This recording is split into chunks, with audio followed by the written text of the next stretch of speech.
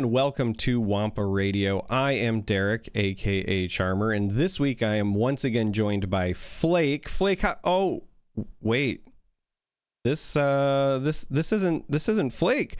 This is my good friend Dan, who is filling in for Flake because Flake is traveling this week. He's been at multiple Airbnbs. The first one did not have any internet at all. I know this because I was physically there with him.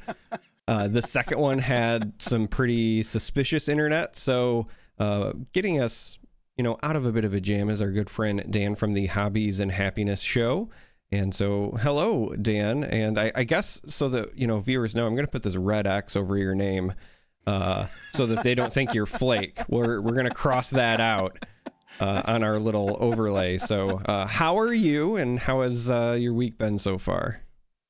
I'm good. It's we're doing this on a Friday night, and Friday nights are always my my time to chill and just like hang out with people. I just finished a stream of my own, talking all about Lorcana, but now we get to talk about Star Wars Unlimited, and I'm excited about this game, man. Like we were talking before, and it was a game initially that I'm just like, I don't know. I don't really know if I'm going to be interested. And then the more I find out about it, I'm like, dude, this actually looks really pretty cool. So yeah, I may have to dig a little bit more into it. And I'm excited. I'm excited. Now I will say I'll never be able to live up to the name Flake. So yeah, just make sure I don't want to put the name of Flake, do a disservice to that No, name, you're but, bringing credibility to the name of Flake.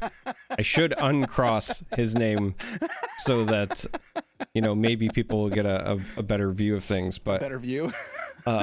Speaking of views, every week we poll our viewers for fun, for Star Wars related things. But this last week was actually very timely because instead of it being a general Star Wars poll, given that we had just had a new leader revealed, we decided to ask folks, what are your favorites as far as the leaders that have been revealed so far? So with that in mind, we're going to go ahead and jump into the Wampa Cave Poll of the Week.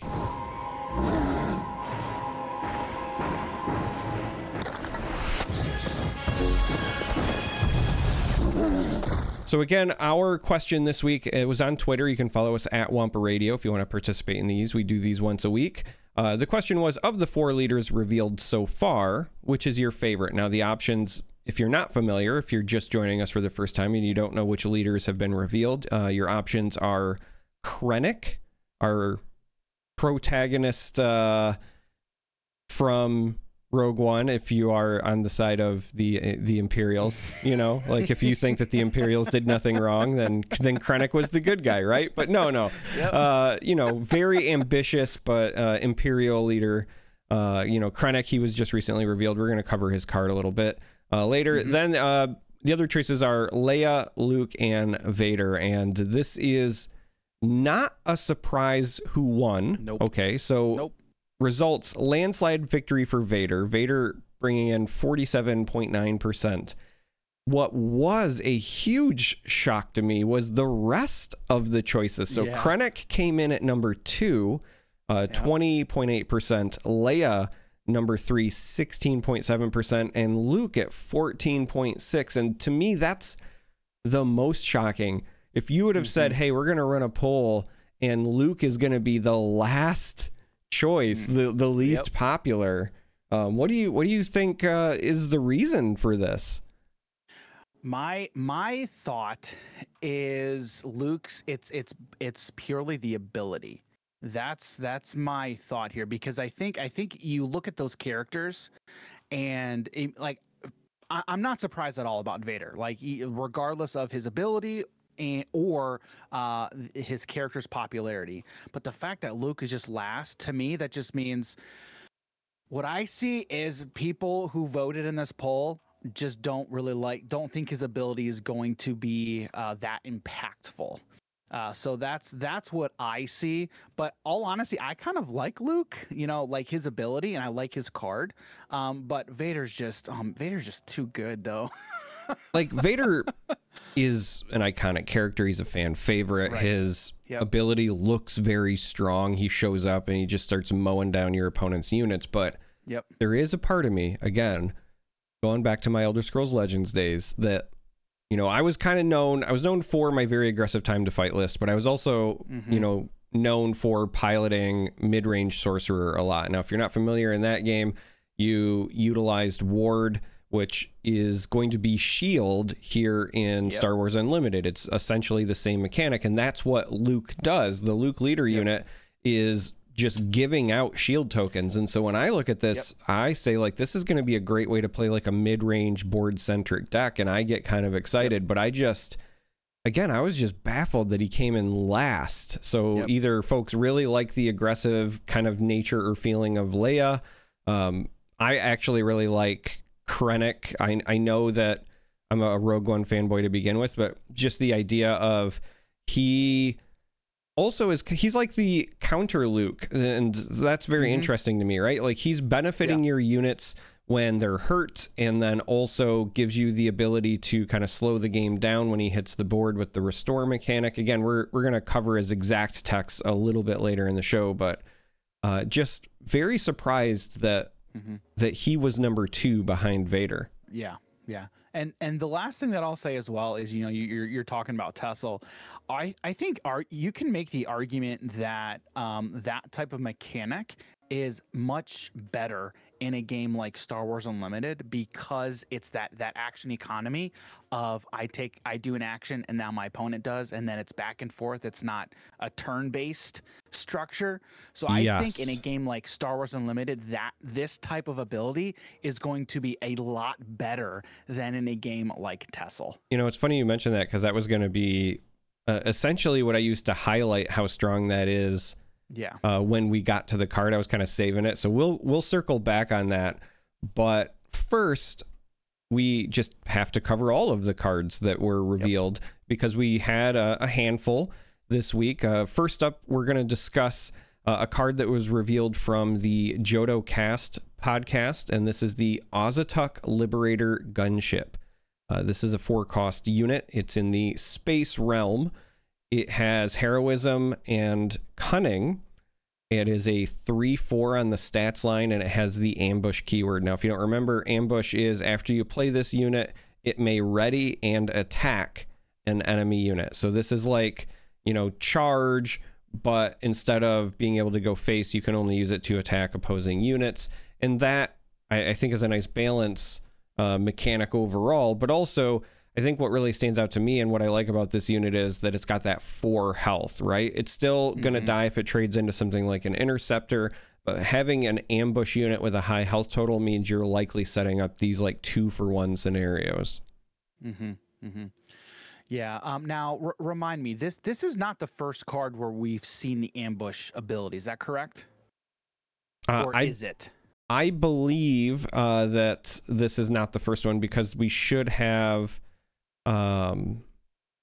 there is one other I feel like that we've seen. Maybe it was just talked about in the quick start rules, though, and we didn't actually see the text on it. I'm actually scrolling through them right now. We've got Sentinels and we've got Restores. Yes, no, this is the first one that has the ambush.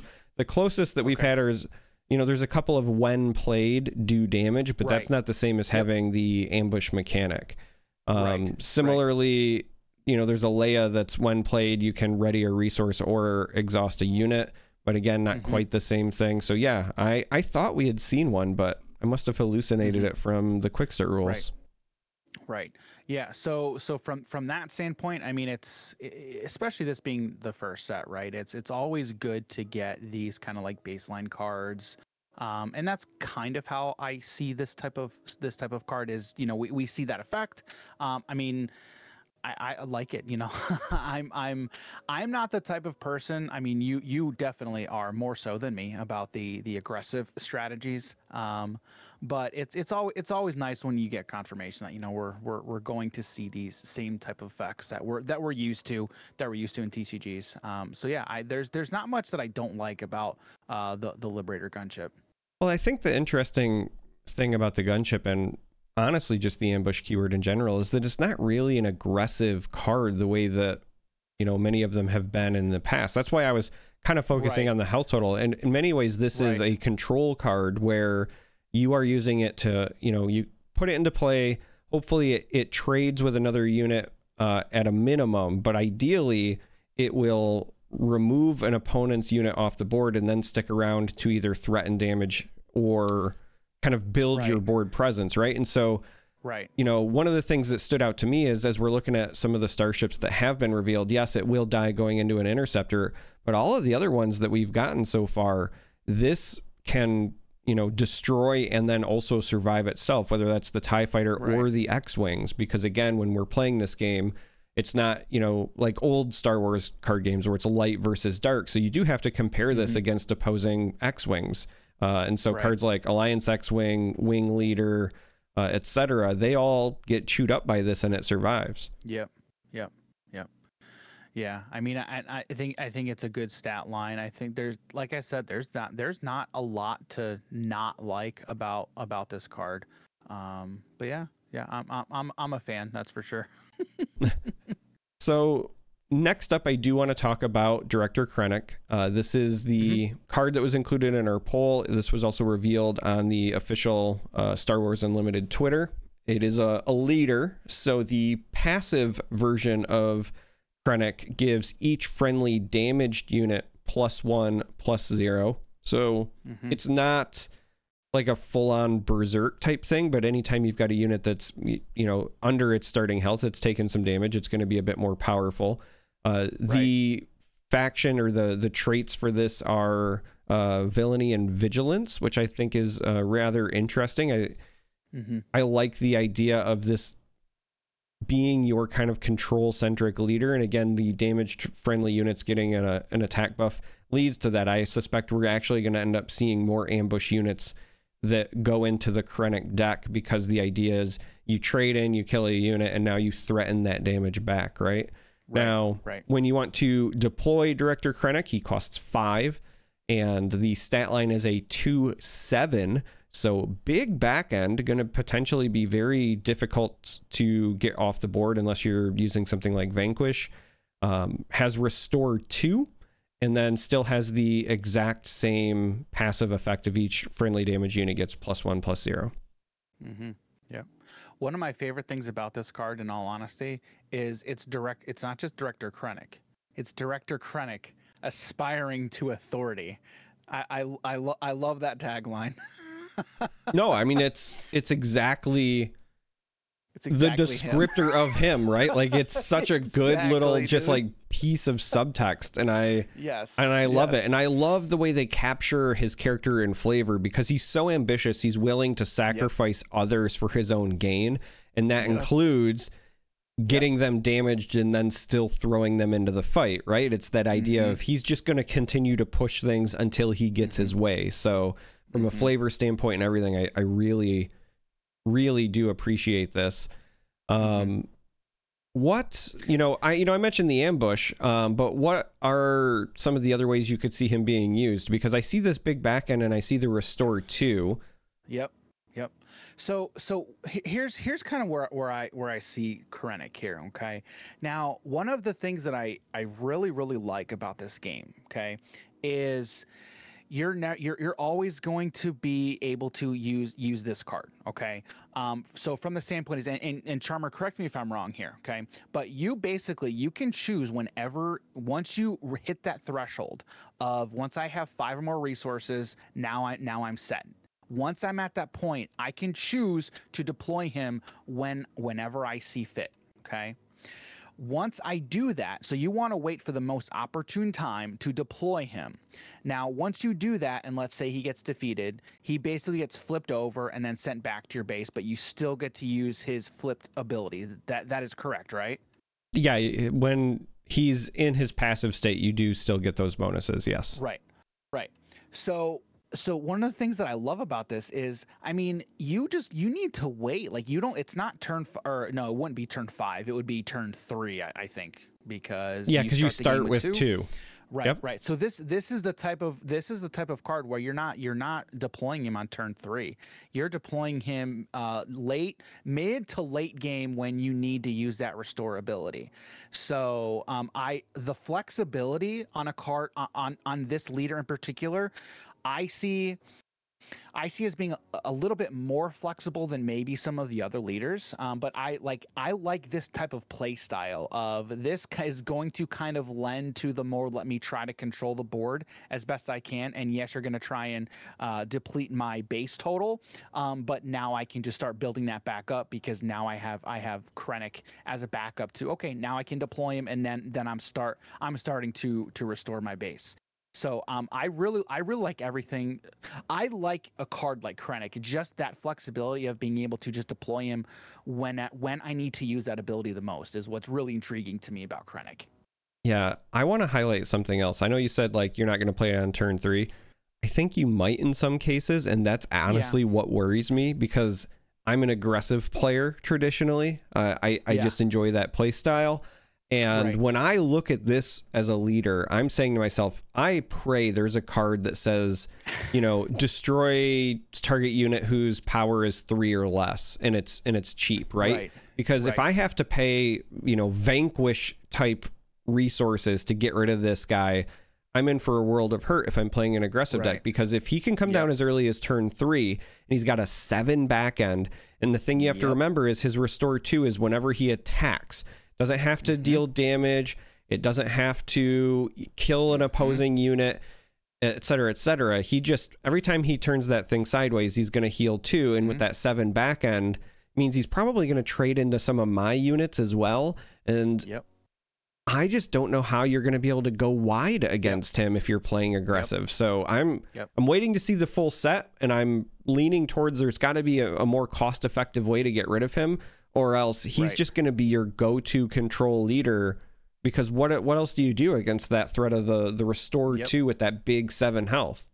And then when you're able to restore hit or heal himself as well with other effects, that's going to spell doom for a lot of aggressive strategy. And I like that you pointed out that against aggressive decks we may see him on turn 3, and that on turn 3 that's like a nightmare. That's great. That's scary, dude. Yeah, man. And that's not even counting like if you're also running sentinels and things like that, where you can't even attack directly into him to just get him off the board. You have to go through the sentinels, and then he's picking off your units and gaining health. Like, there really has to be some sort of cost-effective way, I think, to get rid of him. And I want he's not just a 2/7 because he gets damaged. He is now a 3/7. Right. Because so. Man, there's a lot to like about Krennic, man. There really is. And I wanted to transition from him to this next card. I actually put this week's cards that I wanted to talk about in order, right? So I started with the ambush, then I wanted to go to a leader that would be like, hey, this is the kind of card that you would play with ambush units if you could. Granted, in this case, the factions didn't really line up, but I do think we're at some point going to see some ambush out of Vigilance. But talking about cost-effective removal for somebody like Krennic, another card that was revealed this week is from the Golden Dice podcast. This is Open Fire. This is a 3-cost tactic. It's just in the aggression trait, and it simply says deal 4 damage to a unit. Now, paying 3 to deal 4 feels good, and up until Krennic, I would have said like this is on par, because 3 to deal 4 means you're killing most of your units that cost like 4 or less that had been revealed. But now I see Krennic and I'm like, man, even if I'm playing an aggressive deck, Open Fire just doesn't get the job done. Yep. But this is also one of those baseline cards as well. We see it's a 3-cost deal 4. Okay, I mean now that gives us a baseline to at least look at from when we evaluate other cards from the similar standpoint. But I mean, like if you were to ask me, I'm paying 3 to deal 4 in any other TCG, I'd be like, that seems about right, I mean, it depending on what game you're talking about, you could be like, oh, this is really good, or you could be like, it's just so. But it's still, I think it's just one of those baseline cards. But like you said, this takes out, this eats that Liberator gunship. But then you look at Krennic, it's like, oh, but it doesn't really do much to Krennic though.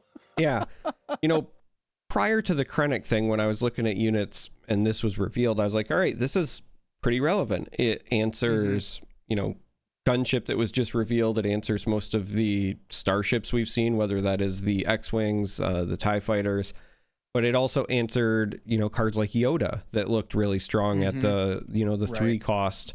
Answers cards like Tarkin. Not that I think Tarkin as much like needs an answer because he's more of an engine card, but again, like if he's in your way, gives you something to do. But again, all of these cards are in order for a reason. Another card that it does potentially answer, and another card that if you're playing an aggressive deck, you want it to get out of your way, is the card that was revealed during Fantasy Flight's live stream this week. This is Emperor's Royal Guard. This is a 3 cost unit. It's villainy, and I always get this one wrong. I always want to say it's like tactics, but I don't think that. Command. Yeah. Because tactic is the name of their events, but then I always want to say like, because in my head I think of it as a tactician is in the command thing, but command is the name of the trait. So it's a villainy command, Emperor's Royal Guard. It's a 3 cost ground unit, has a 3/4 stat line. When you control an official unit, this unit gains Sentinel. And then when you control Emperor Palpatine as a leader or a unit, this unit gets +0/+1. So there's a lot going on here, and I want to touch on all of it. But right out of the gate, Open Fire deals with this as long as they're not playing Palpatine, right? It's something that will be very useful when you're in limited formats or things like that. But what I'm guessing is that you're playing this when you're playing Palpatine as your leader, and I want to dive into that because we haven't seen Palpatine revealed yet. But I'm one to say, hey, if they're putting his name on a card and it's in set 1, we're probably going to get a Palpatine leader, and now I want to know more. Yes, I agree. Tell me more. Yeah. So here would be my question. Okay, are we going to see? And this question would also go for Vader, all the other leaders so far. Are we going to see? If we see a leader, are we going to see a unit in the first set? So are we going to see a Vader unit? Well, I know that we'll see some. I don't know if we'll see all, right? But we've already had Leia revealed as a card and as a leader. Yes. So yes, there's the Leia Organa, which is the 2/2 that readies a resource or exhausts a unit, and then there's the Leia Organa that is the leader unit as well. Gotcha. Yep. Yep. And so she's the Alliance General, and it's interesting that we are talking about this now because one is Leia Organa, Defiant Princess, the other one is Leia Organa, the General, and one of the things that they covered on the Fantasy Flight live stream is the uniqueness rule and how they're handling it.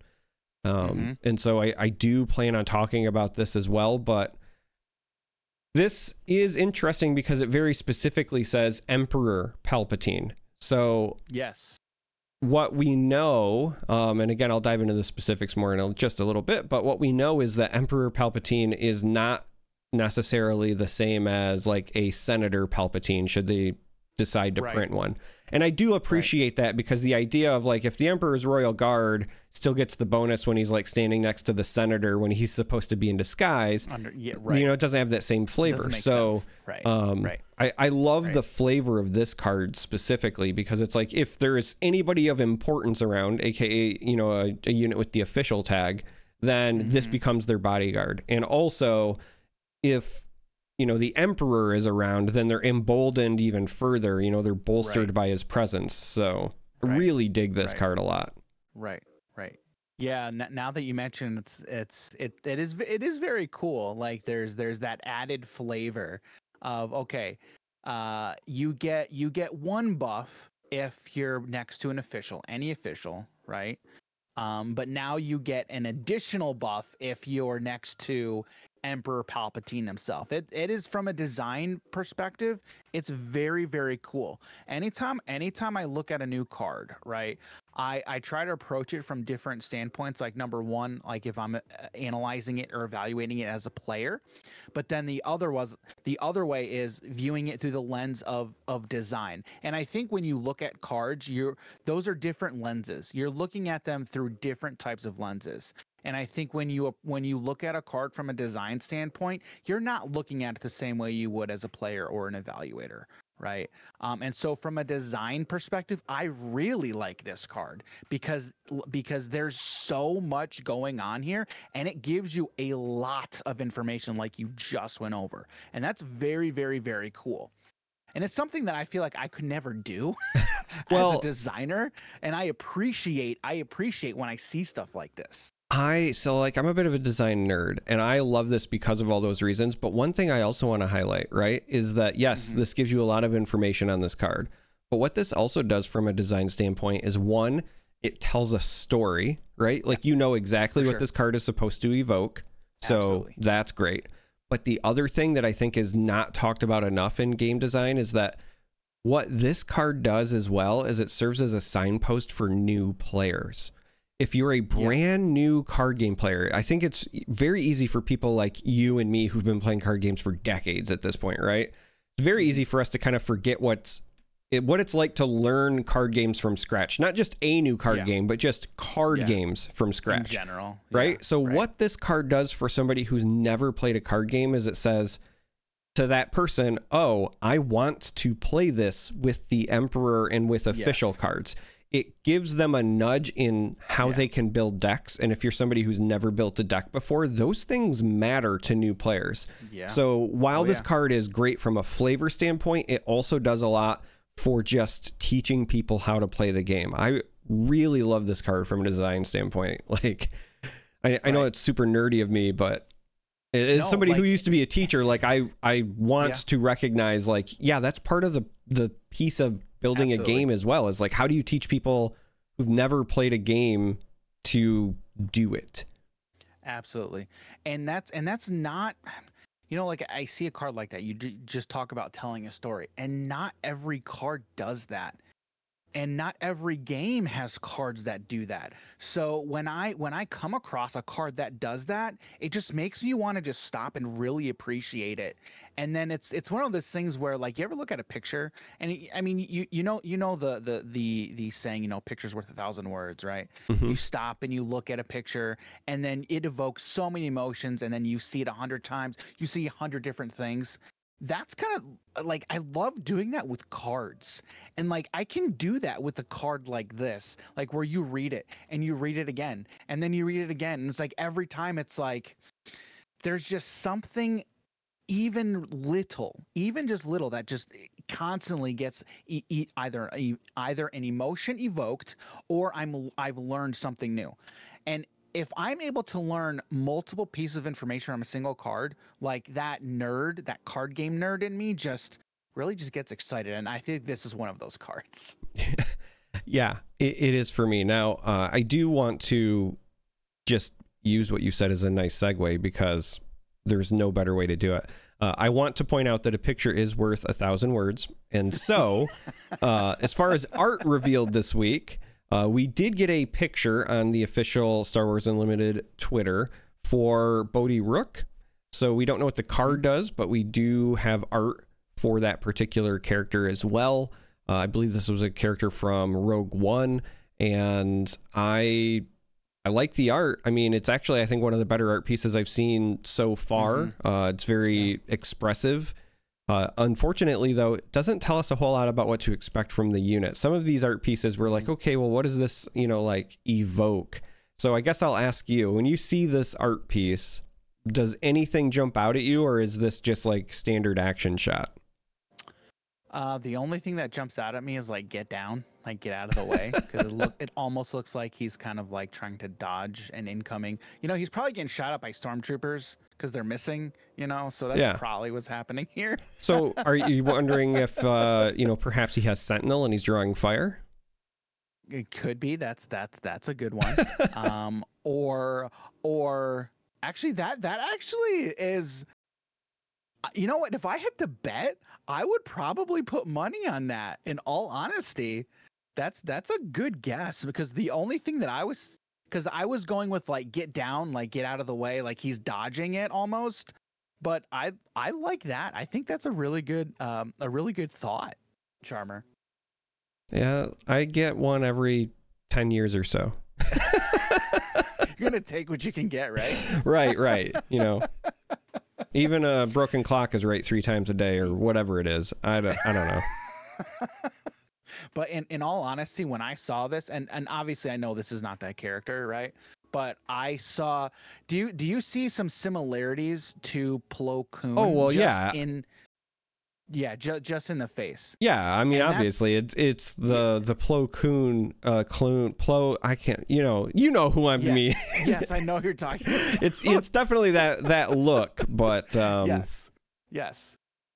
I would like to see a Plo Koon leader at some point. I think that would be. Plo Koon was one of my favorite characters growing up. If you asked me why, I probably couldn't tell you. I couldn't because he looks cool. Like I have a friend, a very good friend of mine who he's sadly no longer with us. But I used to play tons of the old Star Wars with him, and one of his favorite characters was also Plo, and he would never admit it, but I know for a fact it was entirely based on the look and the aesthetic appeal, and because one of his favorite characters, movie franchises, you name it, of all time was also Predator. And I kept telling him, like, Plo is just the Predator Jedi. And he's like, no, it's not that. And I'm like, no, dude, it's totally that. Like, you can't fool me. That. Yeah, you're not wrong. You're 100% correct. So but I mean, he does look cool, right? Like, it's just an eye-catching design in general. Yes. So yes, for sure. Oh, so I alluded a little bit to it earlier, but the other piece of news that I wanted to cover is that we did get a live stream from Fantasy Flight Games this week, and the live stream in particular was centered around their casual play. So when they were talking about organized play, they kind of broke their graphic up into 2 different sides, right? There was the competitive side, and then there was like the casual side that was meant to introduce players to the game and get people to build a community, not really put as much emphasis on competition. Like, obviously you're still meant to play the game, but it's not your like cutthroat, bring the best decks type thing. And the graphic originally had like 3 tiers on it. And so they kind of went through each of the casual play things and highlighted them. And so they started by talking about the pre-releases. The info that we got on pre-releases is that there's going to be a pre-release a week before set launches, including set 1. So it's not just going to be a launch event for the start of the game. It's going to be every set a week before. There's going to be a pre-release event. The pre-releases are going to be the sealed format, and you will get 6 booster packs to open and make your deck and play. And I liked this for a number of reasons, because if you've watched our other episodes, Flake and I are huge advocates and fans of limited play, but this is the first time that they have given us kind of any real tidbits about the types of formatting that their sealed or draft might have. So just the sheer fact that they were like, hey, it's going to be sealed, it's you get 6 packs, like, to me that was a big win. That's a big reassurance that we're going to get a little bit of what we want. Yeah. So personally, sealed and limited are formats that I don't want to say I haven't been the biggest fans of, but I'm more of a constructed type player. I enjoy constructed formats. But in all honesty, the more sealed and limited events that I play, the more I appreciate them. And in all honesty, like, I love anytime like I'm able to sit down and play a card game and there not just be one way to play. I like having so many different ways to play, and you do that with formats. right? And so I think sealed is a lot of fun. It really is, and I like this announcement, right? Because it it does, I think it makes it more accessible for people as well. But they're straight up telling you right up front this is how they're going to do it, and I like it. I mean, it lowers the barrier to entry for new players, especially into any TCG. So it makes it a little less daunting, which I think is what you want at a pre-release event as well, right? You don't want people to feel daunted to come out and play and try to pick up the game. So with that in mind, the second piece that they covered, and I just want to preface by saying I actually love this. The second piece they covered is weekly play. So if you're coming from like Flesh and Blood or Magic, these are your armories, your Friday Night Magics, etc. Mm-hmm. And there's going to be these weekly play kits that are, available to the LGSs, your local game stores. But the thing that they said on the stream that I really liked is that those kits are meant to be used by the stores in whatever way the stores feel is best for their community. So they basically said, like, it's not like you have to do constructed one week and draft the next. They were like, hey, if you're a shop and everybody who's there just really loves sealed, do you want to play sealed every week? You can do that. You want to draft every week? You can do that. You want to do constructed? You can do that. But the other thing that jumped out at me is they said also, these kits are intended to support everybody who participates, and they put an emphasis on participate and not play. Meaning, if you have a sealed night and then you've got a new player who shows up and they don't know the game, and so obviously they don't want to just like dive in and play sealed because they're still learning. They were like, you know what? If they want to sit down and if they want to buy a starter deck or do something and learn how to play, that's them participating. They also can get some of the rewards from those weekly play kits.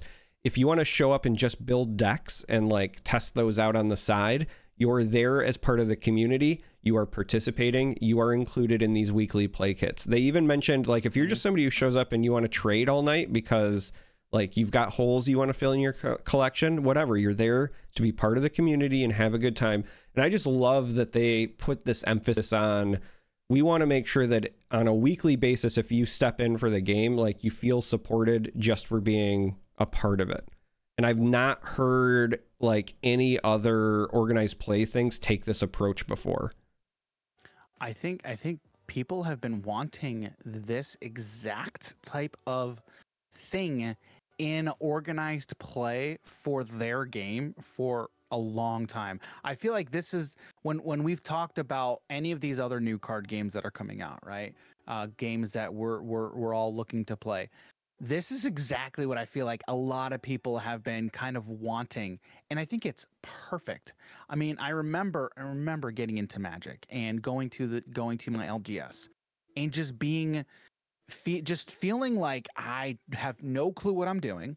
I built a deck by watched the video, and I showed them like, guys, I have literally no idea what I'm doing, but I want to hang out, I want to play the game. I mean, I think I may have won one match all night. I had fun. I didn't care, right? But if I'm able to just go watch, hang out, and because for me, it was mostly just watching people play. Like, I'm a visual learner, and the way that I learn is by watching other people do it and then them teaching me, right? So if I'm able to just go and then watch people play, learn, and then, oh yeah, hey, you participated. Here's a card, or here's a couple cards.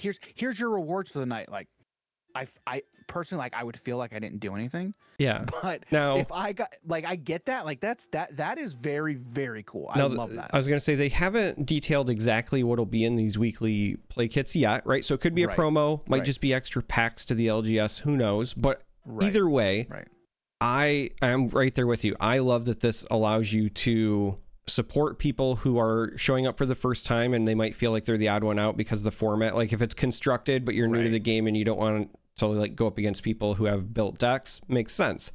If you've never drafted before and you don't feel comfortable, just play some side games. To kind of give you a example from Magic, right? Like imagine that you've got, I don't know, like 15 people who show up for an event one night, right? And 8 people really want to draft and they have got enough for a pod, but like 4 of the people just wanted to play Commander and a couple of others wanted to like test their standard deck for an upcoming event. You could do all of that under this model. Yeah. Like, yeah, the flexibility is a win.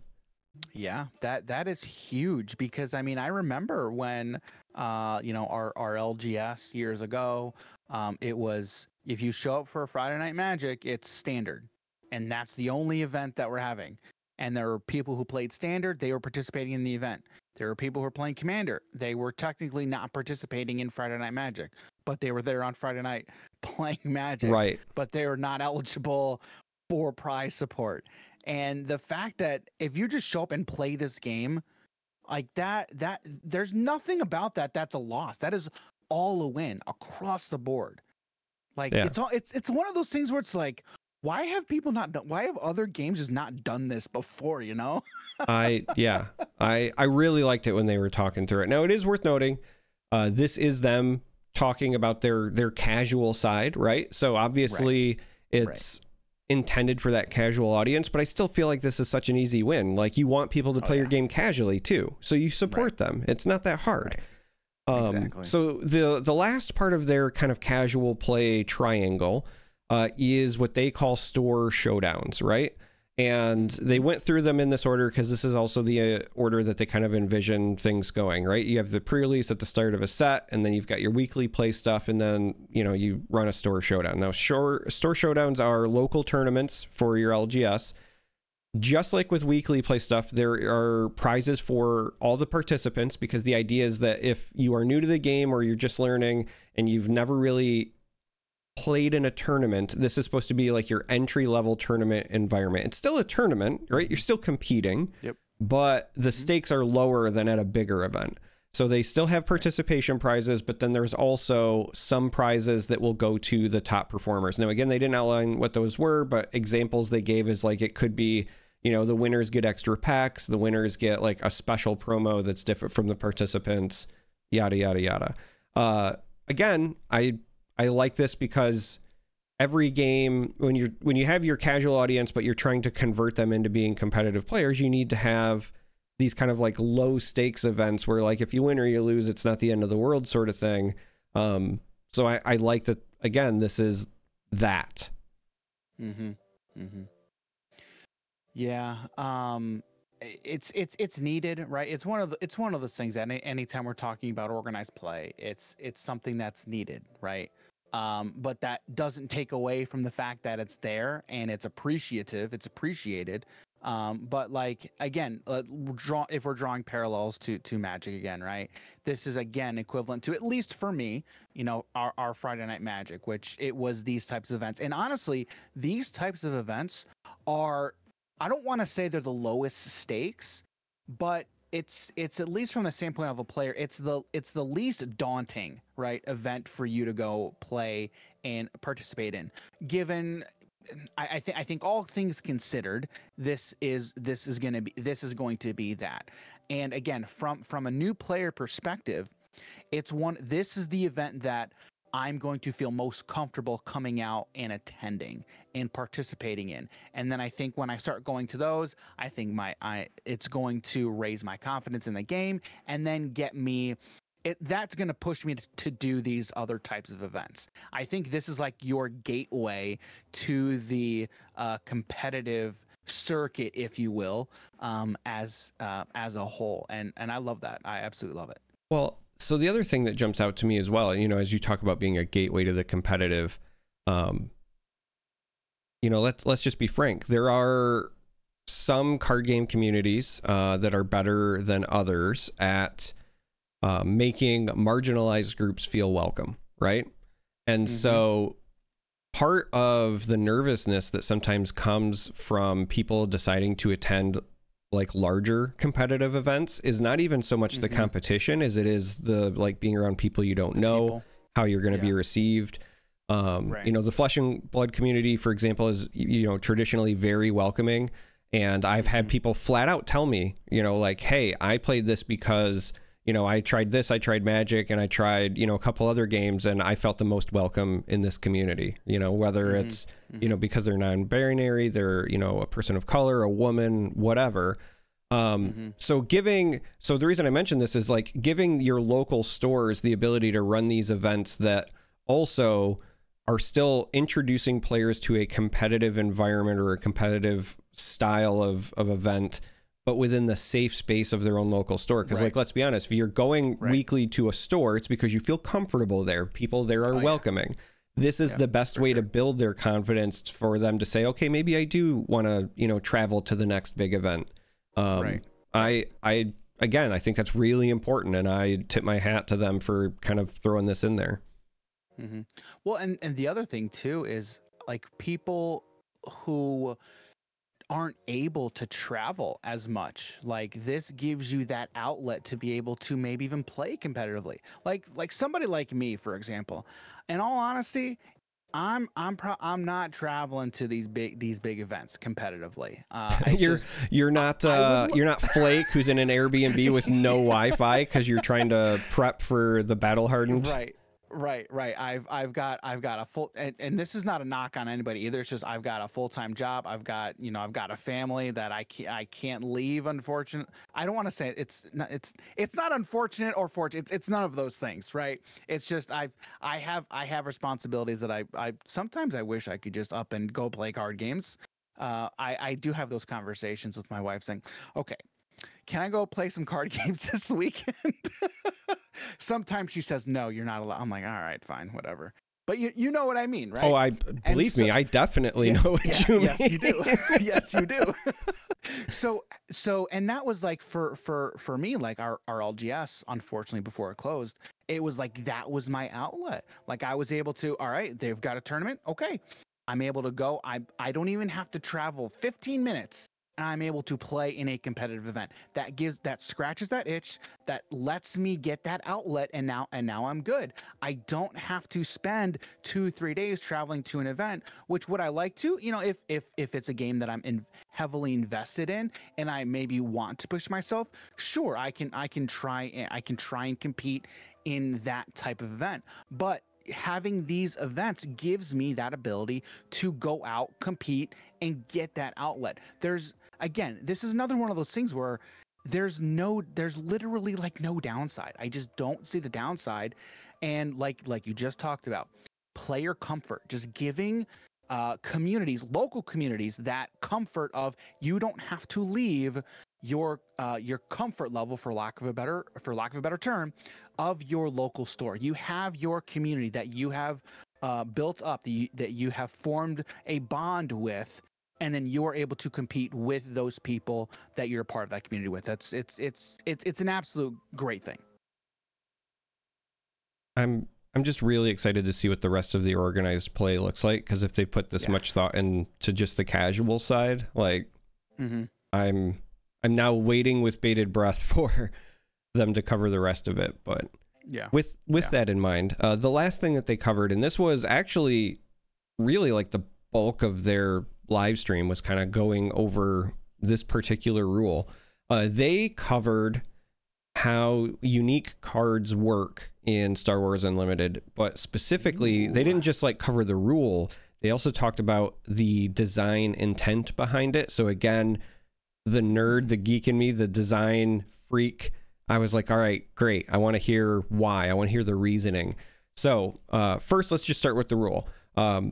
The little kind of like star icon that's in front of cards like, Grand Moff Tarkin, Leia Organa, et cetera, that does denote unique, like we all anticipated, because every Star Wars game has a unique rule, right? However, the cards that are unique are, one, only unique to your side, meaning like you can only have one. But the other bit where it deviates from other Star Wars games is that it's not just the main title, but it's also the subtitle that it counts. Yes. So in traditional Star Wars games, going back through, because there's been countless card games and board games and whatever, traditionally unique is like unique, right? You couldn't have two different versions of Luke on the board, right? You could only have Luke. Luke is unique. However, they were talking about things that were coming up during playtesting and how this choice impacted design, and ultimately they felt like games were more enjoyable when they went unique to the subtitle. And their reasoning was one, during deck building, right? If you're somebody who has a favorite Star Wars character, so like on the show they used Kanan Jarrus, right? Like one of the guys is a big Kanan fan from Rebels. Okay. They're like, if you are like, hey, I'm a big Kanan fan and there happens to be a Kanan leader card, you're all in. Like, all right, Kanan's going to be my leader. Then you open up a pack, and what do you see? You see this like ultra cool legendary Kanan unit, and you're like, wow, I can't wait to play with this. But that means I'm probably not playing my Kanan leader because I can't have them both out at the same time. So now I feel bad. And so what they decided was that they always wanted that experience, that feeling of like, if you open up your favorite character, you should be excited, and should also open you up to, if you want, they were saying like, it might not be the right choice, right? But like, if you want, you could just build an all Kanan deck or an all Luke or an all Vader deck, right? And I really like this because one of the things that I talk about, one of the tenets of like good card games is player expression. So being able to let players kind of play the game the way they want to. And I think this does it some justice. But then they also were talking about how you can, from a balance standpoint, also make the game far more enjoyable if you go down to the subtitle, because let's just say hypothetically, right, there are 5 different Luke cards, but if you can only have one Luke in play at any given time, that means that whichever of those 5 is the best Luke is the only one that ever goes in a deck.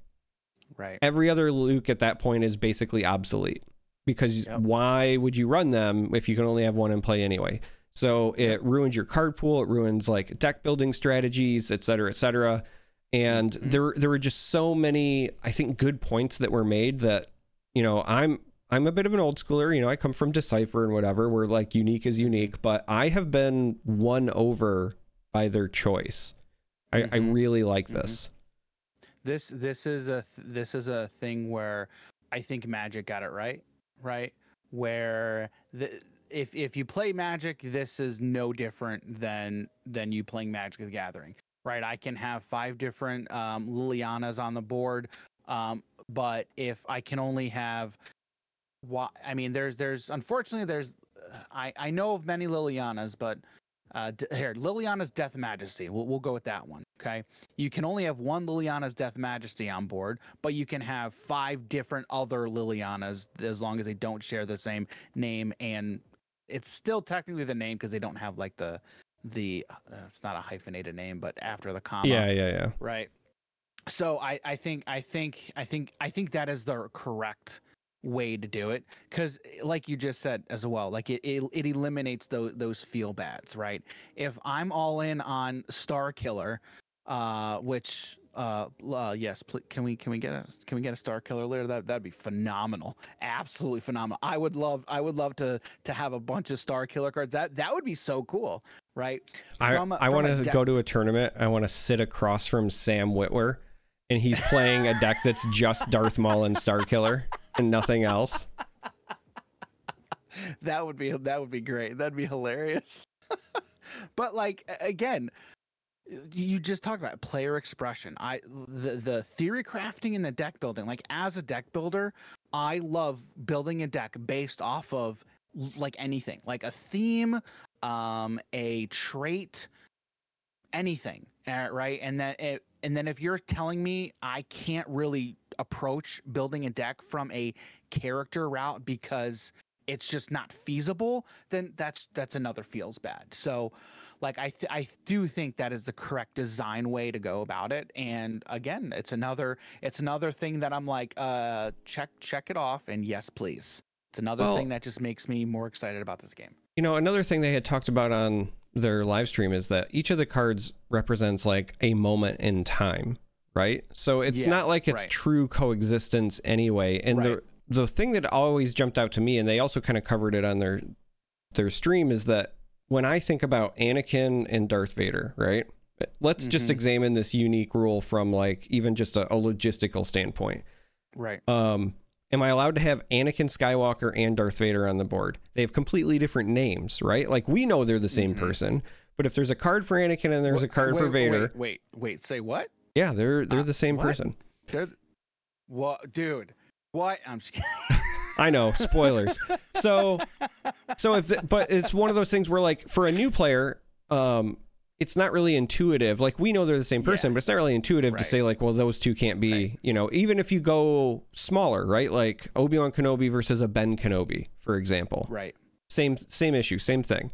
Right. So the minute that you start conceding those, well, then it becomes like, well, why is Vader cool enough that he gets to have like two different versions, but like I can't have Senator Palpatine and Emperor Palpatine, for example, because of the moments in time. And then we get, again, because of this change, we get cards like Emperor's Royal Guard, where you can go further into the theme of like, this is the Emperor as Palpatine versus like, this is Senator Palpatine and his feel. I just really think that it's the right choice. Like, I like their explanation behind why they chose to do it this way. Yeah, no, I agree. Now, I have a question for you then. So, and many games approach it's essentially the legendary rule, right? They approach this topic from different avenues, right? There are some games where it's like you're not even able to play a card with the same name. Now, in this game, do we know if we have let's just say it's a singular Darth Vader card on board, and we have another one in hand, are we even allowed to play that same card, or is that against the rules? Do we know? No. So they covered it in the quick start rules.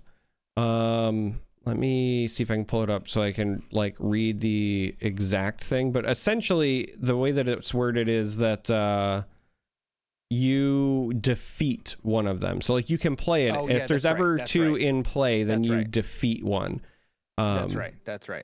Now that might be, I was gonna say that might be relevant because it specifically uses the word defeat. And so if you've got things that are like on defeat triggers, we might be able to like even abuse that. We'll have to wait and see, but it's either that or on play or enters play triggers. There are games. The one that's coming to my mind is Final Fantasy. There's a Final Fantasy trading card game. And in that game, if you have a unique / legendary card on board, you are not even allowed to play. They're not even allowed to enter play at all. And some games approach it that way, which is not as good in my opinion, because again, when you have a legendary card that has an either defeat or on play ability, you want to take advantage of it. Then it's just like, oh, you can't. That's another one of those feels bad moments, which again, you're always going to have those feels bad, but you trying to eliminate those as best as you can is the way to go about it in my opinion. But yeah, so like one of the examples is Leia, right? Leia Organa, the 2 for the 2/2 has the when played ready a resource or exhaust a unit, for example, right? If you've got that, you want to do it. Same thing with Tarkin. He's got the dig. He's designed to be an engine card. So like, of course, if I have more than one Tarkin, I want to play it and keep drawing more Imperials. Yep. Exactly. It's another one of those card game nerd in me, is that's how I'm looking at it. And I'm always looking at the rules like, okay, how can I break this? Right. And that's one of those things like, okay, I see the rule, but how can I get around this, or what can I do to circumnavigate those rules? And that's always literally one of those rules is, okay, you have a legendary rule. Okay, what exactly is the rule, and how can we work within that framework? Well, you know, earlier we were talking about Luke, right? And you had kind of highlighted that this is a game that has a back and forth nature, right? It's using like the initiative system. It's very similar to Artifact in the way it handles players' turns. And so, you know, when you're talking about ways to kind of break the rules, what I think people are going to end up finding is that characters like that leader Luke are way more powerful than they look, because when everything is I take an action, you take an action, I take an action, what happens is certain setups get telegraphed. And while there's no true like counter spell in this game, if I suspect that what you're getting ready to do is like attack my unit directly, well, then I can apply the shield in between you setting up your cool combo, right? Yeah. Like that's the Yes. actual counter Yeah. spell. It just takes forethought instead of after the fact. But what Yeah, this what a fun way game to is gonna break be, things. yeah, this game is going to be very, you know, we talk about terms like proactive and reactive a lot when we're talking about card games, and you know, it's typically you want to be more. I no, there is no you typically want to be more, because it all depends on your strategy. It all depends on what you're doing. Like if you're playing counter, right? If you're playing counter spell, if you're playing a more control type of game, you're going to be, by its nature, you're going to be more reactive, right? If you are playing more aggressive, you are most likely going to be more proactive. Okay. Now there's you know, there's exceptions to the rule, right?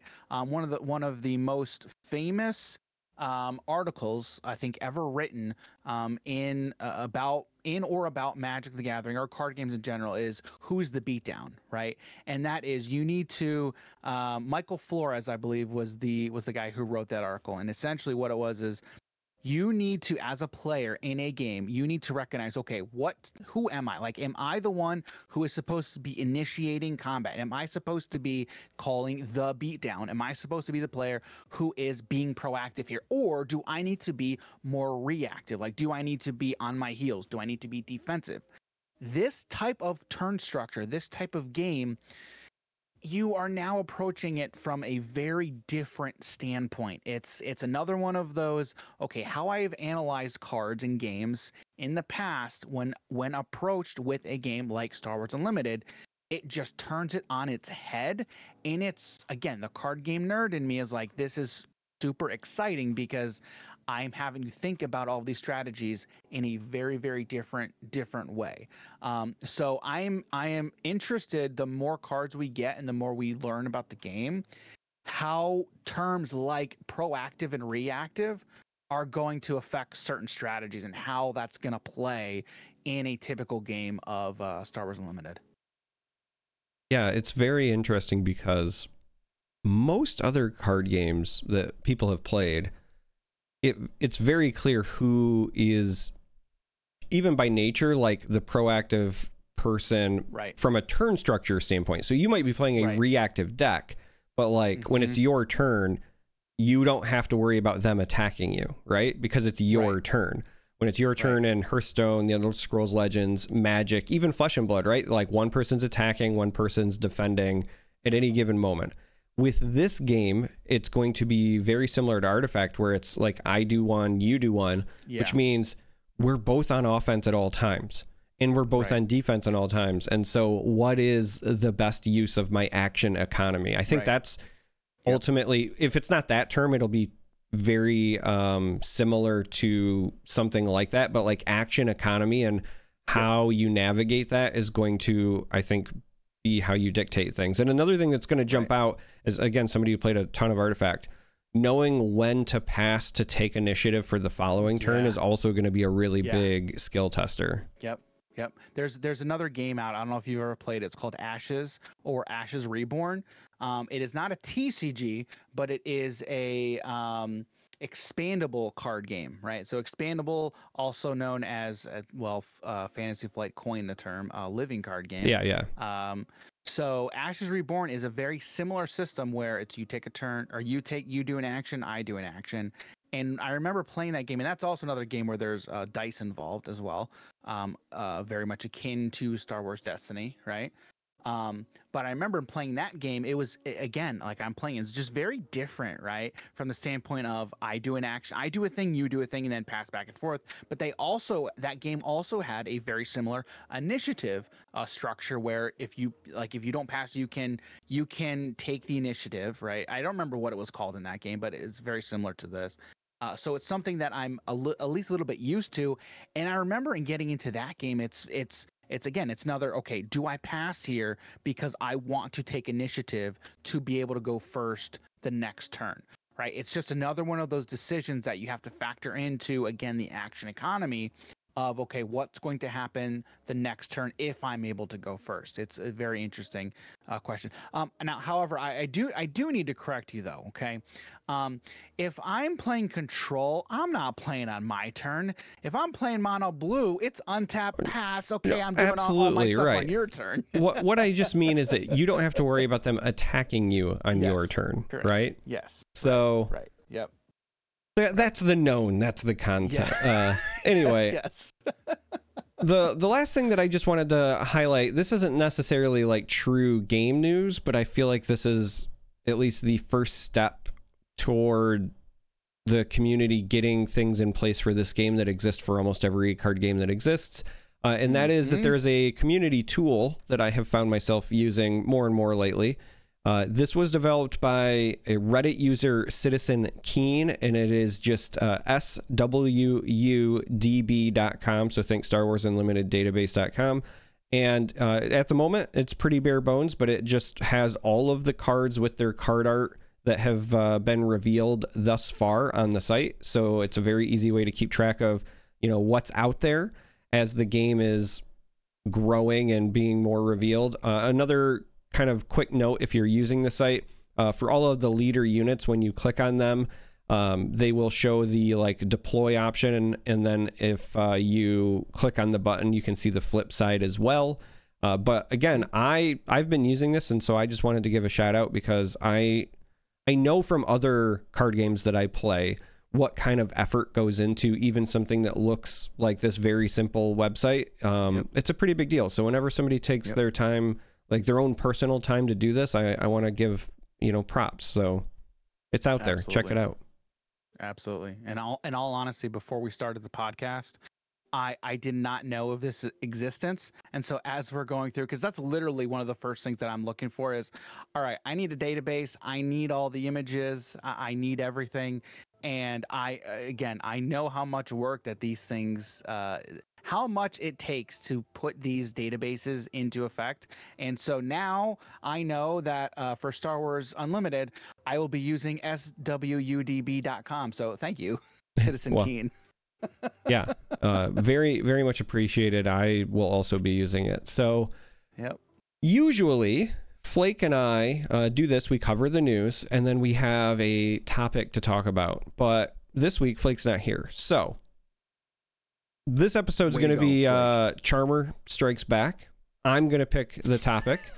And I felt like it was actually very timely because I feel like this is something that I can ask you as kind of like an outside source, somebody who's obviously like not doing a podcast for it, not a, huge like member of the front-facing Star Wars Unlimited community yet. I say yet because I know you and you probably will be, right? But also I wanted to ask you this as well and have this be the topic because when I was a guest on your show, Hobbies and Happiness, we had talked about what does a TCG have to do to be successful, right? Because there are so many that have tried and failed.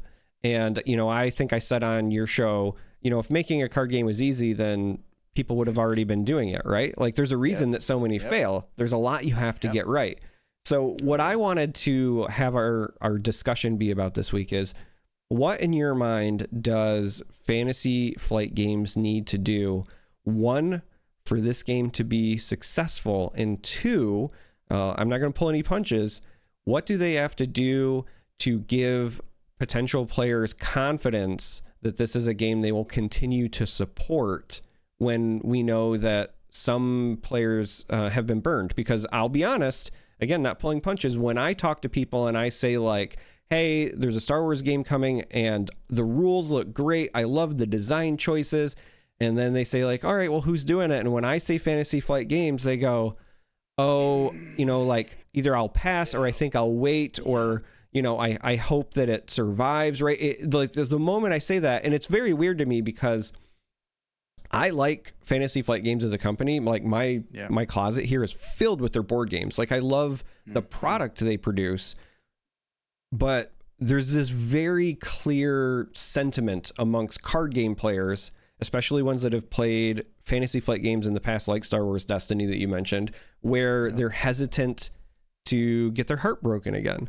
So I wanted to ask those two questions to you. Like, what does it have to do to be successful? But also, what does it have to do to instill confidence in the players that, like, they're in this for the long haul? Mm-hmm.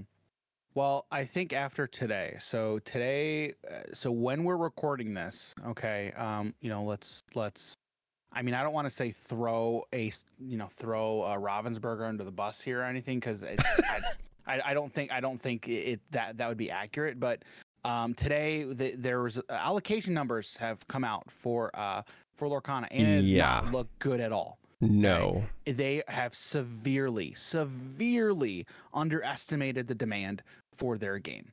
Okay. Now, this is a company who this is their first foray into a trading card game. This is not Fantasy Flight's first foray into a TCG. Okay. So I don't want to say like I'm going to give them a pass, but I think they're going to learn from this. Now, someone had made a comment of they could not have printed enough. Maybe that's true. Okay.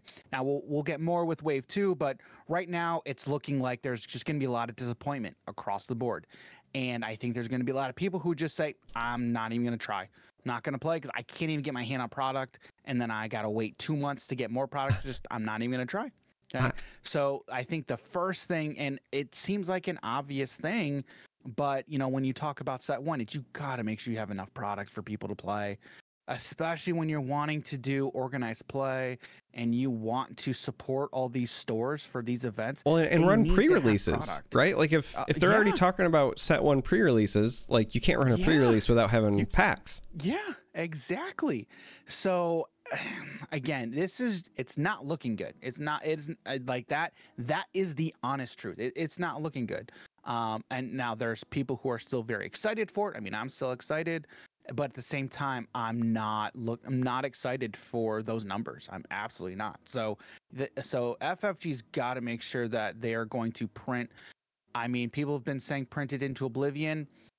There needs to be enough stuff. There's got to be enough product. Well, so before we jump into the other like meat of the answer, I do want to point something out. Right. Whoever it was that said like they couldn't have printed enough. I want to point out that this isn't like, maybe that's true, but like this isn't like, okay, they printed the same as other card games and it was still not enough. Right. Like this is, they didn't even hit what other card games hit for like standard stuff. When I've seen these allocation numbers, like they're abysmally small. And this is on top of, unlike other card games, this is on top of when they made their original announcement. They were like, hey, we're gonna give product to the LGSs first and then to the big box stores, and we're gonna carry the cards in our theme parks, right? Like basically anywhere where like you can get Disney stuff, you're gonna get this. So for Lorcana, I think where people are extra let down is they're like, well, if we were expecting it to be available all over those areas, but now we're getting like 10% of our order, one, it's either we're getting shortchanged because the big box stores are going to get it all, and then that's going to sour people. Or you were so drastically like small on your print numbers that you thought like what? Stores were going to get like 4 boxes and you were still going to have enough left over for your theme parks and your Targets and your Walmarts, right? Like, so what I want to say is we haven't heard what the intent is yet from FFG, and that is one of the things that has been in the back of my mind, is that this is a card game that you could very easily sell booster packs at, like Galaxy's Edge at the theme parks, right? I've got a deck of Sabacc that I bought there back on my shelf, but right next to that that establishment, you could have packs for this. Is that their plan? We don't know. But when you say like you have to have enough product, like this is a game where I agree. I think you've got to print it, a lot of it. Yep, absolutely. And for somebody like me, and in our communities, it's like, dude, like we want a lot of product because, I mean, like people, you need to be able to sell singles. And I'm the type of person as well. Like if I'm ever telling anybody to make, build a deck or get into a certain format, normally, my advice is typically buy singles, right? Buy singles. But in order for there to be product to, there to be singles on the market, there's got to be enough product in people's hands where they're able to have what they want, and now they're able to sell, singles in the secondary market. So today is a perfect day to talk about that, because it's like there's a lot of people who are just very apprehensive and just worried with numbers like that. And I do not want to see that to happen to Star Wars Unlimited. If a game like Star Wars Unlimited can get it right, and then you have other games that are struggling, I mean, that might be the deciding factor of a player saying, okay, well, I'm going to play Unlimited because I'm actually able to get product, and then I'm not going to play, Lorcana or whatever the game is, because I just can't get stuff. So that's one of the biggest things in my estimation. Now to your second question, I think, in all honesty, I think they're off to the right start, right? When they had their initial live stream, they talked quite a bit, from what I remember, about the failures from FFG regarding Destiny. Now, I didn't play Destiny, but I have heard a lot of people with many good memories from that game, and they had a lot of fun with it. And the way Destiny just fizzled out left a bad taste in a lot of people's mouths. And the unfortunate thing is, it's not just Star Wars Destiny. There are other games, but I think Star Wars Destiny is probably the biggest failure from FFG in this regard. And I think what that ultimately comes down to is just lack of communication. Now, I think the way FFG is situated currently is different from how it was situated back then. It sounds like they've learned something. They've I don't want to say they've learned their lesson, right? Because that just has like a weird connotation to it. But it does seem like they've learned a little bit from the debacle that is Star Wars Destiny fizzling out. And so they've learned something from that, and then they're coming at Unlimited with that knowledge, and then saying, okay, hey, we know we screwed this up, and we're trying to win back your trust. And it seems like that's what they're trying to do. So far, the communication seems like it's on point. Like, I think they are working in the right direction. Everything is going, I don't want to say it's going in their favor, but they seem to be doing a lot of things right. And as long as they can keep communicating with the fans in a consistent manner, and the way that they're already getting the community involved with even the reveals and how they're revealing artwork and cards, it's doing a lot of things right. And honestly, they're doing a lot that I wish other card games were doing, right? We're still, 6 months out from release? And the fact at a that we're minimum, we don't have a release date. We just know it's next year. Yeah. And the fact that we're getting all of this information and involvement from the community is just, they're doing a lot of things right. And it's making me, and honestly, it's one of the reasons where I'm like, I'm giving this another look and really interested and excited to dive more into it, because how they're handling it. Because like you said, we talked about Unlimited on our podcast when it first was announced. And we did an entire podcast episode about, but it's FFG and it's a Star Wars game. They don't have a good history here. And we talked for an entire episode about it. So I'm right there with you. But I mean, since then, it seems like they're doing a lot of things right, in my opinion. Yeah, what I continue to look at is the signs that point me in the right direction. Like you said, they're doing a lot of things right. What I sincerely hope, and what continues to give me hope, is that they have what appears to be enough autonomy in like the running and the design of this game from card game players. And I think that means that they also will know how to handle the organized play thing. So like on the most recent live stream, one of the guys literally said, like, I love, OP, organized play, and I could talk about it forever. If you have more questions, let me know. He's very clearly excited about it. But also, when I look at the way that the card game has been designed, there's a lot of hallmarks that tell me, this is designed by people who know card games.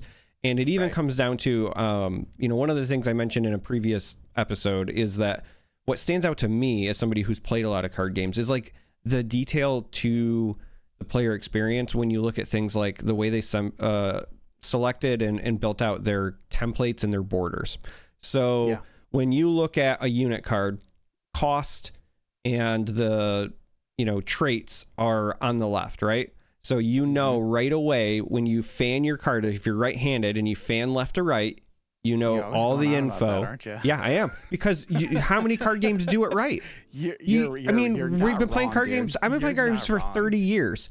And with the exception of Future Sight and Magic, where they were like, hey, let's give them a random new border, we've never had somebody get it right. But it's even further, right? It's like the upgrade cards and the token cards, like the shield and the experience token. Yeah. Those with the design where it's on the bottom. So if you put your card on top, right? Like, it seems so small. But what that tells me is this is a game being designed by card game players. So I'm hoping what that means is there's enough autonomy and decision making being made at the upper levels still by card game players who understand what it takes to support a card game and be successful. That's what continues to give me hope. Yeah, when I saw Vader's lightsaber and I saw the stats at the bottom of the card, I'm like, that just is beautiful. That's perfect, because as card game players, I know what I'm doing is I'm putting this immediately underneath the card that I'm upgrading. So, it makes perfect sense. It's like, it's another one of those things where it's like, why has this not been done this way for forever, I'm right there with you. Same thing when I saw the experience token. So if you haven't at home seen the actual artwork for the experience token the art is fantastic. It's Luke doing a one-handed handstand, like with Yoda on top of him. But also, again, just very clean, almost like a full artwork shot. And then you get this like +1/+1 on the bottom.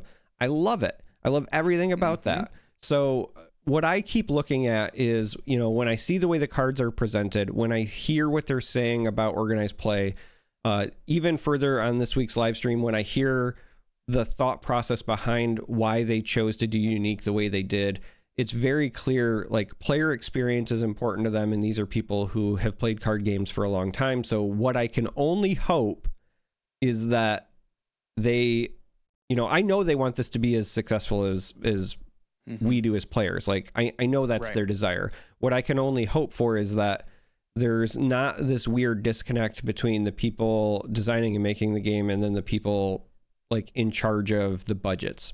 Because what I know from other games and where they traditionally fail is that you've got executives or something similar who don't understand what it takes to engage your player base, and so you don't get the permission or the ability to do the things you want to do.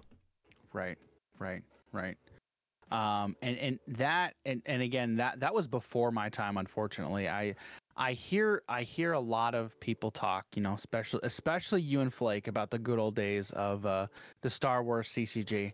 And anytime I hear conversations like that, I'm just like, man, I really wish I was into playing that game before. Like, let me tell you, if you ever get the opportunity to ahead of time tell Flake, hey, I'm going to be at this event. Are you going to be there?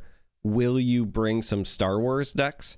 He will bring them and he will teach you how to play, and you will be in for a ride. Do you want to know what we were doing this weekend when we were at the Airbnb of his where it had no Wi-Fi? Were you playing Star Wars CCG? Close. Okay. It was actually, we got a hold of some of the first gen starter decks for the Decipher Lord of the Rings game, which is another game very near and dear to me. Okay. That was the first game that I ever did any play testing for, right? So we were taking a trip down memory lane doing that. We will always bring old card games back out and revisit them. So in fact, I actually have pictures of Flake teaching my kids how to play the Lord of the Rings game. So very cool. I'll have to hit him up, because it's funny you mentioned that, because we just had Steven DM Armada on our podcast, and we were talking about Dice Masters, right? And him and Flake are going to be in town for a Flesh and Blood tournament, I think in a week. I think they're going to be here in a week, and we were like, isn't there a Battle Hardened coming up in Chicago? Yes. Yeah. Yep, there is. So we're like, so we'll probably hang out. We'll probably go down there and hang out with them. And Steven was like, yeah, maybe I'll bring, because he was telling us about this one, because he gave us our card of the week, right? And of course, it's a Dice Masters card, so he had some pretty great stories behind it. And then he was telling us about this other, it was a Dungeons and Dragons card, I think. And he was like, yeah, maybe I'll have to bring that deck, because Jim very much loved the card. I can't remember what it was offhand, but he was like, yeah, I'll have to bring it and I can show you how to play. We're like, sweet. So now we'll have to have that, as well as Flake bring in some Star Wars CCG. Yeah. Star Wars CCG is a different beast. Like it changed the way that I looked at card games, like legitimately, just because it was so different from anything else. But it was also the first time where like card counting mattered. Like I can 100% say with full confidence, I would have never learned how to count cards if it weren't for the Decipher Star Wars game.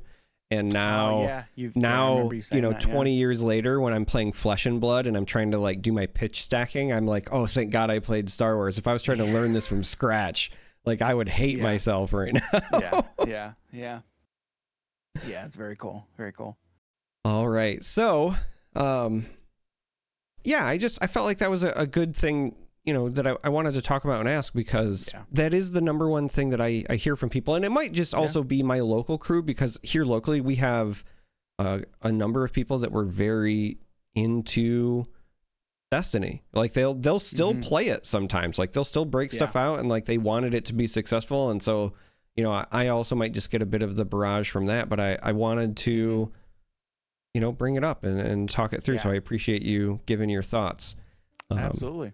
We occasionally have viewers ask us our thoughts on other things as well. So I think now is a good time for us to transition to that, and we're going to dive into our bad feeling mailbag.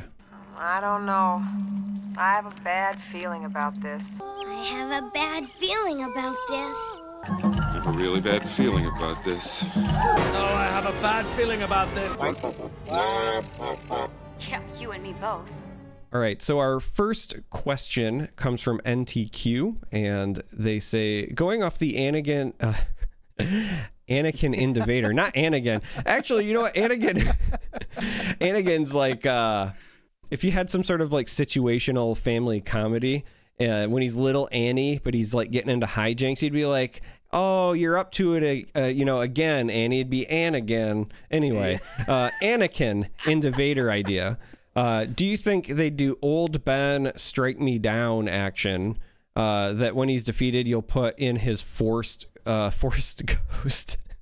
It's a two-sided ally unit that has weak stats, but as old Ben, but then when you flip the to the ghost, you get a boost. Could make for an interesting GP. So essentially what they're saying is you'd have a unit that might have weak stats, and it's just old Ben, and like the entire point is that when he dies, he becomes the Force Ghost, and then like guides your unit. Or maybe we know that experience is a token that you can get, so like maybe he's a Force Ghost who hands out experience tokens or something like that. I could see something like that. Yeah, I think with the IP, like we've seen these types of effects in other card games, right? So it's nothing that like you haven't seen before.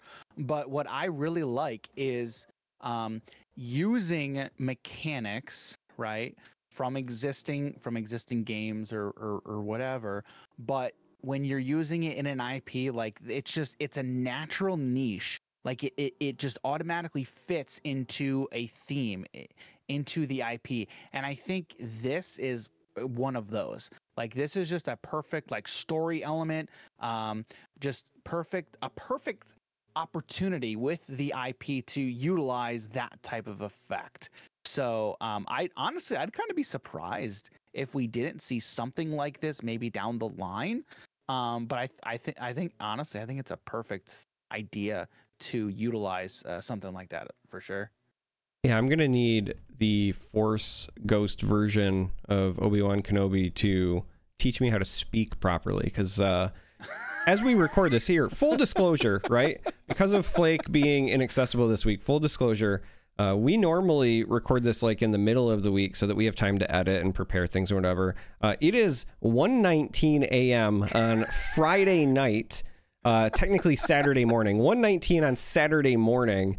And, Dan here is kind enough to be recording this with me. So I'm a bit tired and I still have hours of editing I'm going to have to do afterwards, which is why I'm sure the beginning of this show will not look like it normally looks like. It'll be something different. All the clips will be different.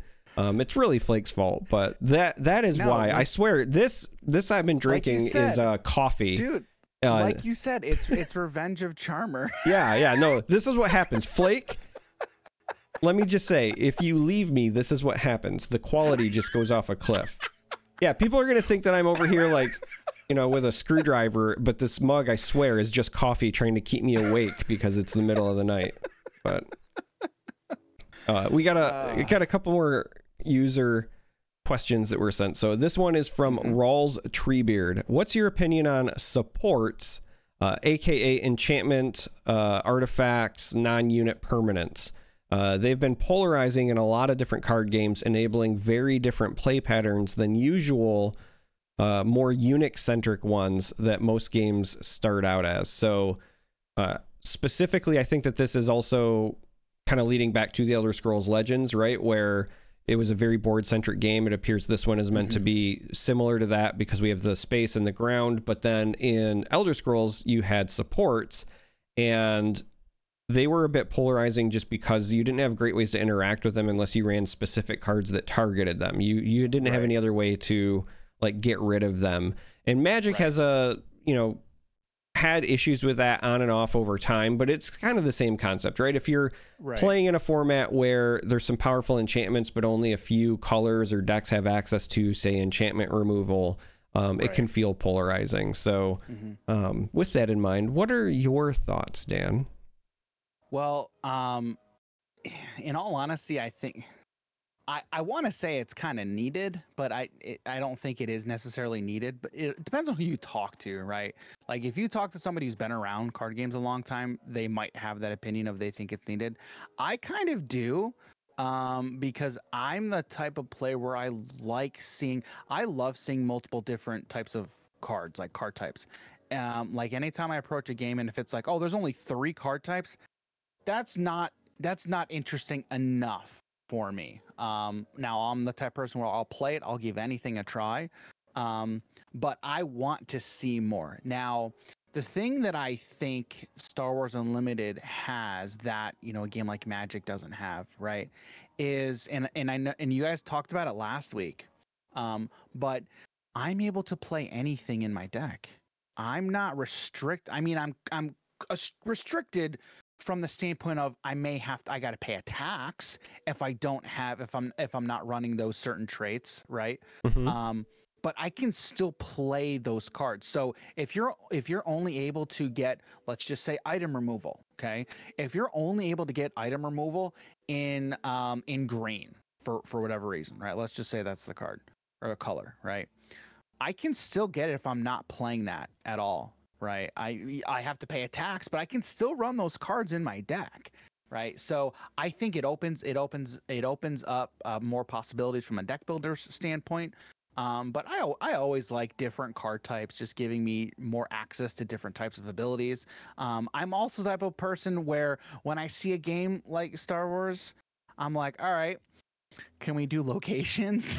For some reason, I'm like, that's my thing. I like different locations, and I don't know why. I just like I like stuff like that. I like what it brings to the table from a flavor standpoint and a story standpoint. And that's one of the things that I'm always, for whatever reason, looking to. And I think that that kind of goes to the question, but they're polarizing, yeah. But as long as there's answers for it, and in a game like this, you're gonna be able to run it. You're not restricted, so I like it. So I want to see it.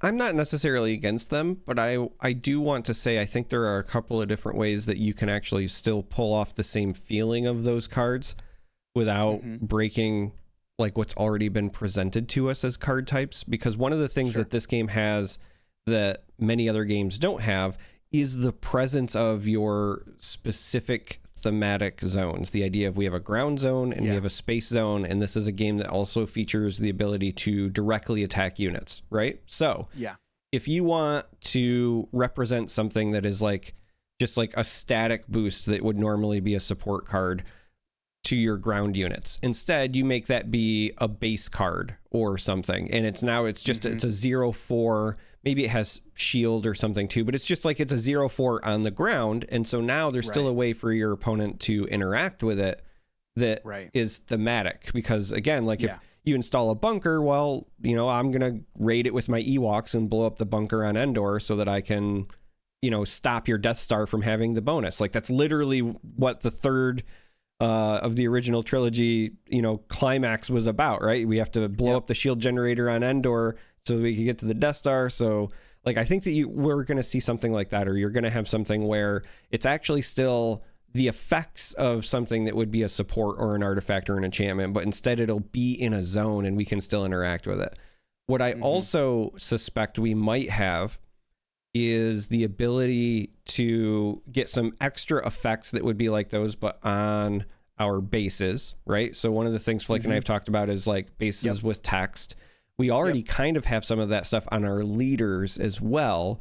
And one last area that we haven't seen, or, you know, we don't even know if it'll be a thing, but what could be explored is the idea of upgrade cards, but instead of it being for your units, have it be for your base. Like what if, you know, Jeddah is like home to my base, but what if I want to upgrade my base? So like I install a shield generator or whatever, right? Like we could see that. So I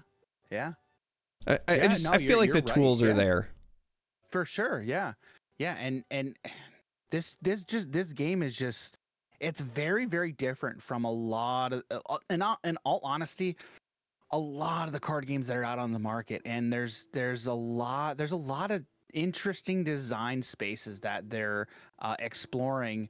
And, you know, again, I've talked about this when evaluating like other cards and other card games, but when I'm looking at a card in a certain game, it's like it's very hard for me to not approach the game from something that I know. Like, and for me, normally the game that I start from is Magic, right? So I'm working off a baseline of Magic the Gathering, the rule set, the templating, everything, okay?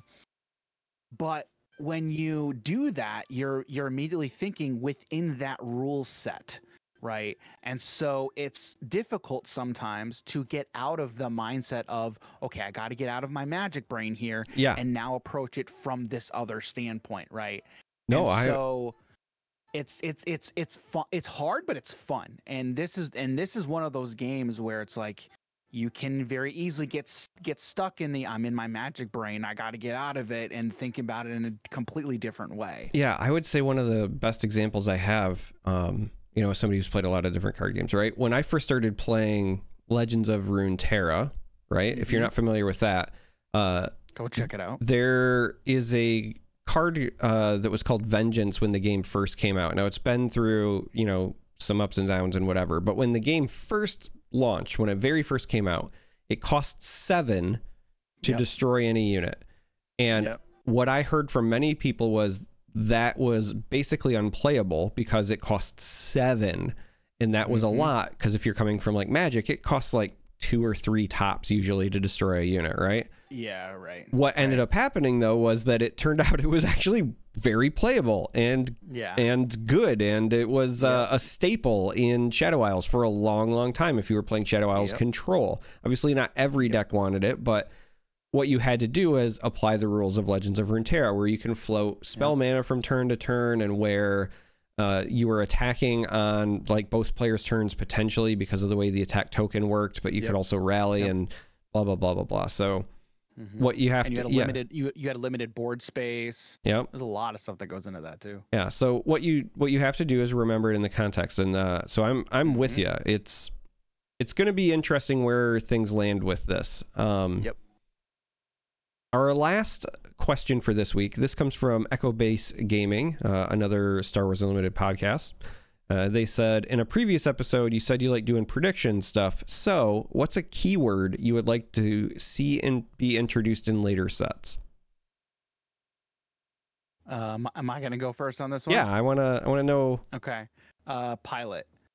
So I want to see something where I don't think we've seen this, but it's on a unit that kind of would act as an upgrade to a ship. Okay. And then if they're piloting that ship, there's added stats, added effects. So Either that's going to be played from hand, or honestly, I think it'd be really cool if they're in the ground space and then they could swap to the space side, like in a ship. So that's what I think. what I'm hearing is something that I've thought about for a bit, and it's actually funny you say that, because what I think of, right, is we already know from the upgrade cards that have been revealed that there is unique upgrade cards, right? We have Vader's lightsaber. So what I keep going back to is, what if there was an upgrade card that was just Han Solo? Right? So like the card is Millennium Falcon, but then when you play the upgrade card, because those can be unique and named and whatever too, it's literally Han Solo is the upgrade to the Millennium Falcon. And so Han Solo can then be played on an X-Wing or whatever and still give stat bonuses, but then maybe triggers the when played, just like Vader's lightsaber says when played, if the attached unit is Darth Vader, deal damage, right? So that's what I've been thinking about, is like, when do we get an upgrade version of the pilots? Because I do think we want to see that, right? Like, we want to see Vader flying his TIE fighter. We want to see Han and Chewie flying the Falcon. You know, the Rebels, all of that. So... But I do like your idea of it, like, you know, being some sort of like pilot keyword as well that could give you some special interactions. Or maybe it's a ground unit that, you know, again, we were kind of talking about the previous viewer question where it was like old Ben and they turn into a Force Ghost. Maybe it's a ground unit with the pilot, and then the pilot keyword says, when you play the Millennium Falcon, attach this like as an upgrade to it or whatever. Like they board it. Yeah, one of the things that I really would like to see, and I don't think we've seen it thus far. It's mostly the ground and space sides are pretty much, they're basically their own separate sides of the board. There's really not much interaction between the two. And I would love to see there be interaction between the two, right? Because there's plenty of moments in Star Wars universe where you've got some big guns on the ground that are trying to deal damage to some of these space units, or these space units come down and they're trying to blow up your ground units. So I would like to see interaction there somehow.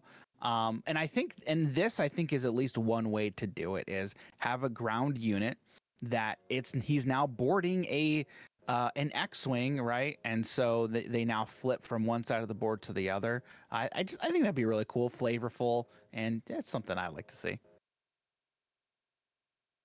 So I don't know what the keyword would be necessarily, right? I would have to think through how I would want it to be applied in terms of it, like, linguistically. But one of the things that I would like to see is like a version of infect, so that when a unit deals damage to the other unit, it deals its damage as a -1/-1 counter. -1. Yeah. So in my mind, what I think about is like Emperor Palpatine uses Force Lightning on somebody, and it doesn't just damage them, it just makes them legitimately weaker, right? Like, it's frying them. That sort of thing. I think I could see, because, you know, the whole you know, he uses his lightning and it gets deflected back at him from Mace Windu sort of thing, right? And then we see him as like the weakened Emperor afterwards. Like, I keep going through that, like the effects of weakening something, and I think it would be, you know, inherent on dark side units is something that they would do, but I don't know what I would choose as like the active keyword to describe that, but that's an effect I would like, I think, to see some space kind of explored. The other thing that I was thinking, you know, kind of back to the piloting thing, is I think it would be akin to crewing in Magic, right? So, but that because I think crewing in Magic is kind of the thing that I'm thinking of how what I kind of like to see applied, maybe, but then how to do it within the framework of Star Wars Unlimited would would be interesting. Yeah. But that's kind of at least where I think that's kind of where I'm approaching it from. So what if it's a unit that has the pilot keyword, right? And then maybe it has some other things, but then because again, they've done such a great job with these templates and we have that spot on the bottom, what if then they also had like bonus stats on the bottom and the pilot keyword again is literally like when a ship is played, you may attach this as an upgrade. So like maybe you play Han on the ground and he's, you know, like a 2/4, but then when you play the Falcon, he gives that +3/+3 if you choose to attach him, sort of thing. Right. Yeah, no, that'd be a good way of implementing that. Yeah, for sure. That's a thing. Like there's so many different ways these types of effects could be implemented. Because I mean, there's nothing new under the sun, right? I mean, even in the realm of TCGs, I think Star Wars Unlimited, in all honesty, is doing a lot of things that I don't want to. It's not necessarily like we haven't seen done before, because we have, but I think the way it's presenting them is in a way that I think many people really haven't seen presented before in this presentation, like in this package, in this way. And I think, like, for me, for somebody who's been around for a while, like that's what kind of gets me excited. Is yes, all of the stuff looks familiar. It looks like things that I've seen before, but done this way, I haven't really seen it done like that. And that's what's it. They're kind of knocking it out of the park, in all honesty. And to be honest, you know what I'm really looking forward to that we haven't even really mentioned at all on this podcast, but I haven't even heard other people talking about it yet. Like when I've perused Reddit or things like that, is I'm really excited for what are our playmats going to look like? Because we're going to have them. And as somebody who's coming from Flesh and Blood, and I have a lot of Flesh and Blood playmats that I really like, and I love the ones that have like the zones already on them. Yeah. What are we going to get with like our space zone and our ground zone? And how cool would it be if like on your playmat, like, you could do card art, but what if you also had like a special one where your space zone literally has like a space backdrop and your ground is like, the fields of Hoth, you know what I mean? Like on a playmat, divvying it up like that. And even if we don't get official ones, like, secondhand people will make those. Like, I'm so looking for it's so dumb, right? But like, I'm so looking forward to like those things. It is not dumb. No, I just mean it's kind of dumb to get excited about that. But what I keep thinking about is like the full gameplay experience, right? Like when I envision, I go to my local store and I play my game. It's not just about playing the game. It's also what are the cool special tokens that I buy, right? Like, because I have Fab Metal tokens, for example, and what are the playmats I bring, and what are my sleeves going to be, and when I think about all of that, there's a lot of possibilities with this game. Oh yeah, absolutely. It's my chance to bring out my playmats that I am excited about. It's my chance to get the one to bring those playmats out that I get compliments for. I mean, I have one playmat. It's actually sitting on my desk right here. It's a playmat with a Stitch and the dragon from here, How to Train Your Dragon, and Toothless. Toothless, yep. Toothless is dressed as Stitch, and Stitch is dressed as Toothless. I have gotten so many compliments from this playmat. I try to bring this. I don't like bringing it out anymore because I like having it just right here, so that way I can just look at it all the time. But it's one of my favorite playmats, and I love just bringing out unique playmats that people haven't really seen before, and just getting on. Again, like you said, it's dumb. Do you want to know what my mouse pad is? So sadly, you can't see this right now because OBS is eating my camera, but I will hold it up and you can see it later. Yes. It is a Elder Scrolls Legends playmat that I use as my mouse pad. So this one right now, I have a couple, but this one is the Houses of Morrowind that I use as my mouse. So same way, right? Like I have goofy playmats for everything. And so when I think about my full gameplay experience, I'm like, man, there's so many cool things you can do with the zones and the IP. Oh yeah. Yep. And so now I just need to get you a hobbies and happiness one. I'll trade you, okay? I mean, I have some podcast ones. Like I break those out. One of my favorite things to do. I have one of Flake has another podcast he does. It's Instant Speed for Flesh and Blood for the people who may not know. So I have a playmat for Flesh and Blood that's the Instant Speed podcast, and I like to take that and then tell people I'm the host of the show. I mean, I obviously have I do one for Flesh and Pod with Logan, a Flesh and Blood podcast, and so I also have a playmat for that, and I will use that when it's appropriate, but I will break out the Flake one, and I have told people legitimately, oh yeah, this is my podcast. Just to drive Flake nuts. That would drive him nuts, 100%. Don't worry, Flake. I will not go around impersonating you or pretending to be you, even though I guess I am you this week. But whatever. Yeah, I can take the red X off. You can be Flake. Well, on that note, we've reached the end of our listener questions. So first, I want to thank NTQ, Rawls, Treebeard, and Echo Base Gaming for sending in the questions because we genuinely appreciate it. But more importantly, well, maybe not more importantly, the viewers are actually really important, but also importantly, we'll go with that. I just really want to thank you, Dan, for bailing me out, for being an upstanding human being and willing to record so late on a Friday night, but also, just for having the chat. I know that you love card games like I do, and you'll find any excuse to talk about them, but that doesn't mean that I appreciate it any less. So. Absolutely. No, I appreciate you having me on. It's all, like you said, I will take any opportunity I can to just talk about card games. And it's funny, for those of you who don't know, Charmer and I are, we play a lot of different card games, and I had messaged him a couple days ago about another podcast that he had recently started up. And I was like, hey, maybe we should do one. And then found out, he already did one with somebody else. You know what? Whatever, it's fine as long as it's started. Okay, that's all I really care about. So, yeah, I'll take any opportunity to talk about card games because that's just who I am, and it's fun. Yeah, they really are fun. So for the folks who may not be familiar with your work, where can they find you? Yeah, so couple places. Well, if you go to our website, it's www.hobbiesandhappiness.com. That kind of leads you to pretty much all of our content, but the majority of our content is found over at youtube.com/hobbiesandhappiness. We do pretty much just a lot of card game content. So, we're kind of in the mindset right now of, I'm probably going to be going down the rabbit hole that is Star Wars Unlimited. And this game is a lot of fun. I'm very, very interested in that game.